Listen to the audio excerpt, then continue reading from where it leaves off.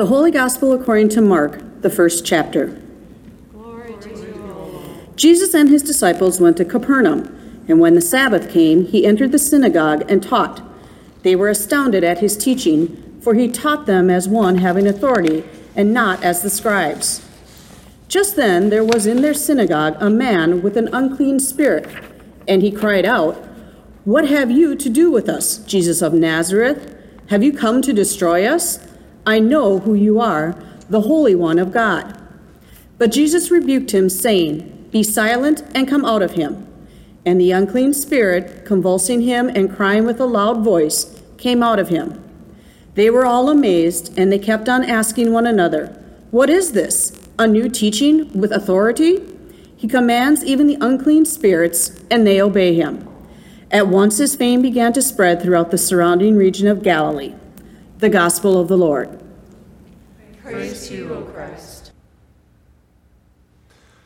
My dear brothers and sisters, I bring you grace and peace from God our Father and from our Lord and Savior, Jesus Christ. Amen. So we are at the end of January now, and that puts us still in the Sundays following the festival of Epiphany, and that lasts until Lent begins on Ash Wednesday in a few weeks. Epiphany, as you may remember, is all about Jesus being made known to the nations, about the message of the gospel expanding and spreading and growing, sending its light into a dark world, a message, by the way, that is beautifully emphasized in the words of that hymn we just sung. So one way to approach this period of the church year is to talk about the stories of Jesus that reinforce that theme. So, for example, in today's gospel, we get the very beginning of Jesus' ministry according to the gospel Mark. After Jesus' baptism and after he calls his first disciples, he heals a man with an unclean spirit. And we're told that his fame began to spread throughout the surrounding region of Galilee. And again, this story would support this theme of Epiphany, of word about Jesus' message becoming more widely known and continuing to spread. As I say, that's one approach, focusing on Jesus himself. But I have to say that Pastor Valerie's message last week got me thinking about a different direction. If you were with us then, you may recall that she talked about three women from the New Testament, Lydia, Dorcas, and Phoebe. And why did she think of them last week? She thought of them because their feast day, the day they are remembered and commemorated in the church calendar, fell on a day last week. And of course, as early followers of Jesus, they also fit this theme of sharing the message of Jesus, of spreading the gospel. As Pastor Valerie mentioned, one of them, Phoebe, literally carried Paul's letter that we now call the New Testament book of Romans to the community of believers in Rome. So Phoebe shared that message in a particularly powerful and important and specific way. And as I say, that got me thinking. And it turns out that this past week there was another commemoration in the calendar of the church for someone you are all familiar with if you live in this area, even if you don't know much about him. You're familiar with him because he's the namesake of the University of St. Thomas. I'm talking about a man named Thomas Aquinas, who lived a few hundred years before the events of the Reformation, from 1225 to 1274. One book about Thomas begins with this very simple sentence: there are about a half a dozen outstanding Christian thinkers in Western civilization. Thomas Aquinas is one of them. During his lifetime, just briefly, a little biographical information, during his lifetime, and again from 1225 to 1274, Thomas traveled the length and breadth of Europe, from Cologne to Paris, to Toulouse, to Rome, to Naples, all of it on foot. During his relatively brief life, he was 49 when he died. He wrote about 10 million words in some 60 collected works. That's more than 10 times Shakespeare's complete plays, by the way. He was so renowned for his brilliance that he was regularly summoned by popes and kings to help them sort out thorny and difficult questions. It's reported that he often had 3 or 4 secretaries writing out his dictation at the same time as he moved from one to the other and dictated different topics to each in real time. Thomas is, in the estimation of many, one of the most brilliant individuals ever to have lived, and his life was lived in service to discovering and learning and then teaching, passing on the truth. As one of his contemporaries reported, in all of his prayers, Thomas prayed simply for wisdom, which is lifted up today, by the way, in the psalm that was read by Chelsea, Psalm 111. Now, I'm going to concede something obvious. It would take a long time to try to summarize 10 million words in 60 collected works. So, I want to focus this morning on one specific area where I think Thomas can be helpful for us today, which relates to a major challenge to our faith, a major challenge both to fully accepting it for ourselves, I think, and also a major challenge that's a barrier to spreading the message of the gospel to others, which again is part of this theme of Epiphany, which we're in today. And as it happens, that challenge was articulated nicely, maybe surprisingly, but nicely, by a question someone had for Timberwolves head coach Ryan Saunders during last year's final Faith and Life lecture series event. Now, as you might expect, many of the questions we got that evening were about basketball and plays and players and the state of the Timberwolves. But honestly, the question that I remember more than any other was from a teenager whose question wasn't about any of those things.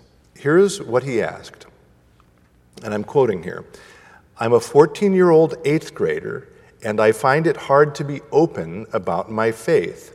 When I do, I seem to get made fun of for believing in fairy tales, or told that I should believe in science instead of a phony God. It's so frustrating.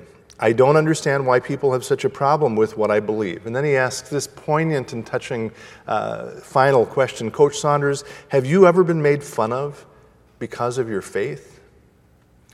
Now, would you agree that if a 14-year-old who has the opportunity to ask an NBA head coach any question at all ends up asking a question about the intersection of faith and science, would you concede that perhaps in our culture we have a problem? Again, this is what he said. "I am told that I should believe in science instead of a phony God."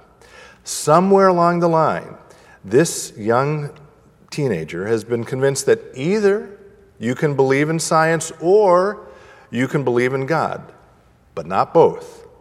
His question underscored for me once again, and I have to say this is one of the few soapboxes I have, that this presumed conflict between faith and science, or between faith and reason, presents real challenges for people of faith today, even if it is, in fact, a presumed conflict. I would argue, subject for another time, that there is, in fact, no real conflict there. So back to Thomas. It turns out that one of the major priorities of Thomas's work was to affirm the truth of both faith and reason. And this was during a century when people were starting to line up to support one or the other. A large part of his genius and his legacy was to hold them together, to synthesize them, to remind us that truth with a capital T includes them both. Not one or the other, not one in place of the other, not one being more important than the other.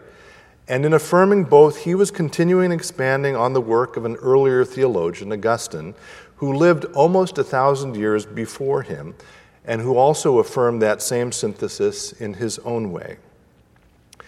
Thomas reminds us powerfully that the Christian church has always taught and recognized both the importance of the truth that comes to us through the Bible and the truth that comes to us through the study of the physical world around us, what today we call science. Now, sadly, I would say that despite Thomas's brilliance and his incredible work synthesizing these two paths to truth, over the centuries since he lived, he has largely lost that battle in terms of cultural assumptions, which is why today a 14-year-old feels like he can't believe in both God and science, and why he believes he has to choose between them. So I want to suggest this morning that Thomas still has something to teach us today about this challenge. And maybe rather than try to summarize or distill what he taught, it is best for me to conclude by lifting up Thomas's approach to his work. How in everything he did, he courageously sought the truth by asking questions.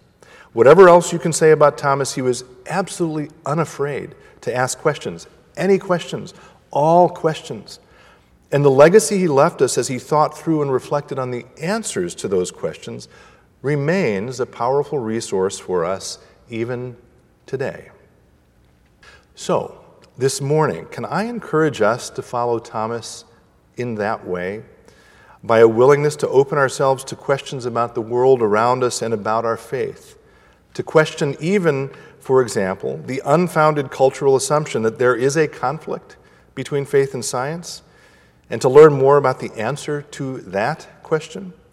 I am confident that when we do, when we genuinely seek after the truth, when we are open to questions and their honest answers, we will always discover, as Thomas did, that God is waiting there for us. We owe this not only to ourselves, but to 14-year-olds everywhere. Amen.